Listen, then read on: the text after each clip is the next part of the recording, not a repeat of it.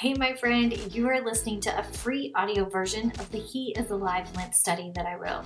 During this wild time, I'm begging God for it to be a time when you get to lock eyes on Him for a bit and remember that in the midst of so much chaos and unknown, He is alive. Let's not wait for Easter Sunday to remember that. Let's celebrate Him in the weeks leading up to it. Before we get started, I wanted to tell you about something that I really hope you will join me in doing. If you want even more of God's Word in your life, and you love learning from amazing women Bible teachers, then you have to join our community of 1,000+ women from all over the world at Online Women's Bible Study. Go to onlinewomensbiblestudy.com for more. At the end of today's session, I'll tell you how you can get a week free plus 10% off for life. Okay, let's get started on today's session from He is Alive. I'm praying for you today, and I love you so much. Week 6, Light Day, Exodus 13, verse 21. Before you begin today's session, spend some time in prayer. Praise, repent, ask, yield, then stop and listen. The Israelites, God's chosen people, had been in captivity for 400 years and were finally free. For centuries, they had prayed for this very moment, and it was here. Generations have come and gone, never seen the answer, and now the answer was here. They were let go. Read Exodus 13, verse 17 through 22, and note elements of the Israelites' escape from slavery. Exodus 13, verse 17 through 22. When Pharaoh let the people go, God did not lead them by the way of the land of the Philistines, although that was near. For God said, lest the people change their minds when they see war and return to Egypt. But God led the people around by the way of the wilderness toward the Red Sea. And the people of Israel went up out of the land of Egypt, equipped for battle. Moses took the bones of Joseph with him, for Joseph had made the sons of Israel solemnly swear, saying, God will surely visit you and shall surely carry up my bones with you from there. And they moved on from Succoth and encamped at Etham on the edge of the wilderness. And the Lord went before them by day in a pillar of cloud to lead them along the way, and by night in a pillar of fire to give them light, that they might travel by day and by night. And the pillar of cloud by day and the pillar of fire by night did not depart from before the people. An interesting note is that God didn't lead the people the shortest way because He knew it would cause them to fear, for it could lead to war, thus making it easy for His people to go back to slavery. Instead, God led the people around toward the Red Sea. I love the protectiveness and tenderness that God has for the Israelites, but it's not so easy to see when He does the same act of love for me.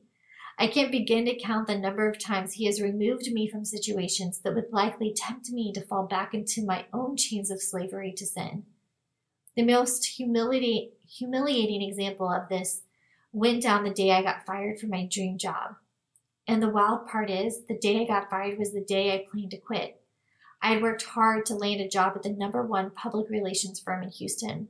I had dreams of one day working in New York City and one day jaunting over to Europe. Basically, I wanted to live my own reality of Sex and the City meets every single Hallmark Channel movie, all rated PG-13, of course. The problem is, I knew I was in a position that made me feel good and wasn't meant to be. The problem is, I knew I was in a position that made me feel good, but wasn't meant to be. Even though I was getting people's names in the media and throwing big parties, the whole time I felt like I was hiding in my sky-high heels. So I took an entire week off work to build up the courage to quit my job because I knew I was supposed to be in ministry. I'd planned to quit, but instead got fired. Looking back, if I had quit my job that day, it might have been the same thing as the Lord allowing the Israelites to go to the land of the Philistines.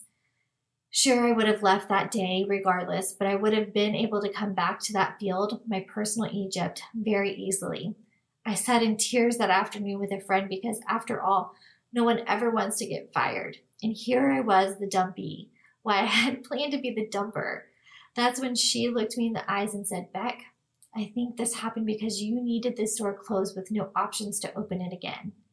In other words, I needed to be so far removed from the PR world I loved and dreamed about that I couldn't turn my back when the new path got hard. So I called the pastor of my church who had offered me a job the day before and said, I think I'm supposed to say yes. That door to the fancy NYC career was closed, and it was heartbreaking. Many other plans have also taken similar detours, but always for my good. Question: is there a time the Lord led you away from an obvious path and took you on a detour? Although it was confusing at the time, looking back, you can see it was for your protection. He led them away from the immediate battle into an impossible situation, stuck between the Egyptian army and the Red Sea. Blow out your next candle. 2 should be lit. The way of the wilderness is dark, but he didn't leave them alone. Question: what or who went before them day and by night? Read this week's meditation verse, Exodus 13:21. Exodus 13:21. And the Lord went before them by day in a pillar of cloud to lead them along the way, and by night in a pillar of fire to give them light, that they might travel by day and by night. The Lord did not need to show them he was faithful. Remember those 10 plagues? He had sufficiently proved himself more than able, so much so that even the hardened Egyptians had listened to him. Even so, he wanted them to know they were not alone. I wonder if you need to be reminded of that today. You are not alone. I know it doesn't always feel like this. He's with you. It's odd, isn't it? You don't even have to be all alone to still feel lonely. Some of my loneliest days have been surrounded by others. In college, I felt like everywhere I went, I knew people who felt like friends, and yet I greatly struggled with feeling lonely. In the early years of my marriage, when things were much harder, I felt so alone, even though I was sleeping by myself. I wasn't sleeping by myself anymore. Question: do you feel lonely right now? How does it feel? If not, describe a time you felt lonely. I don't know the situation you are in today, and if you have been in this place before, but I want to remind you that you are not alone. I know there are days it would be nice to have a tangible person who could meet this need, but a tangible person could never light your way. Thousands of people were on this exodus, and God's presence lit the way for each and every one of them. Your Lord is the same today as he was then. Whatever is your situation, he goes before you. You are not alone. He goes before you to lead you along the way by day and by night. He lights the way. He does not depart from you day or night. Write out or speak out loud, I am not alone. God is with me.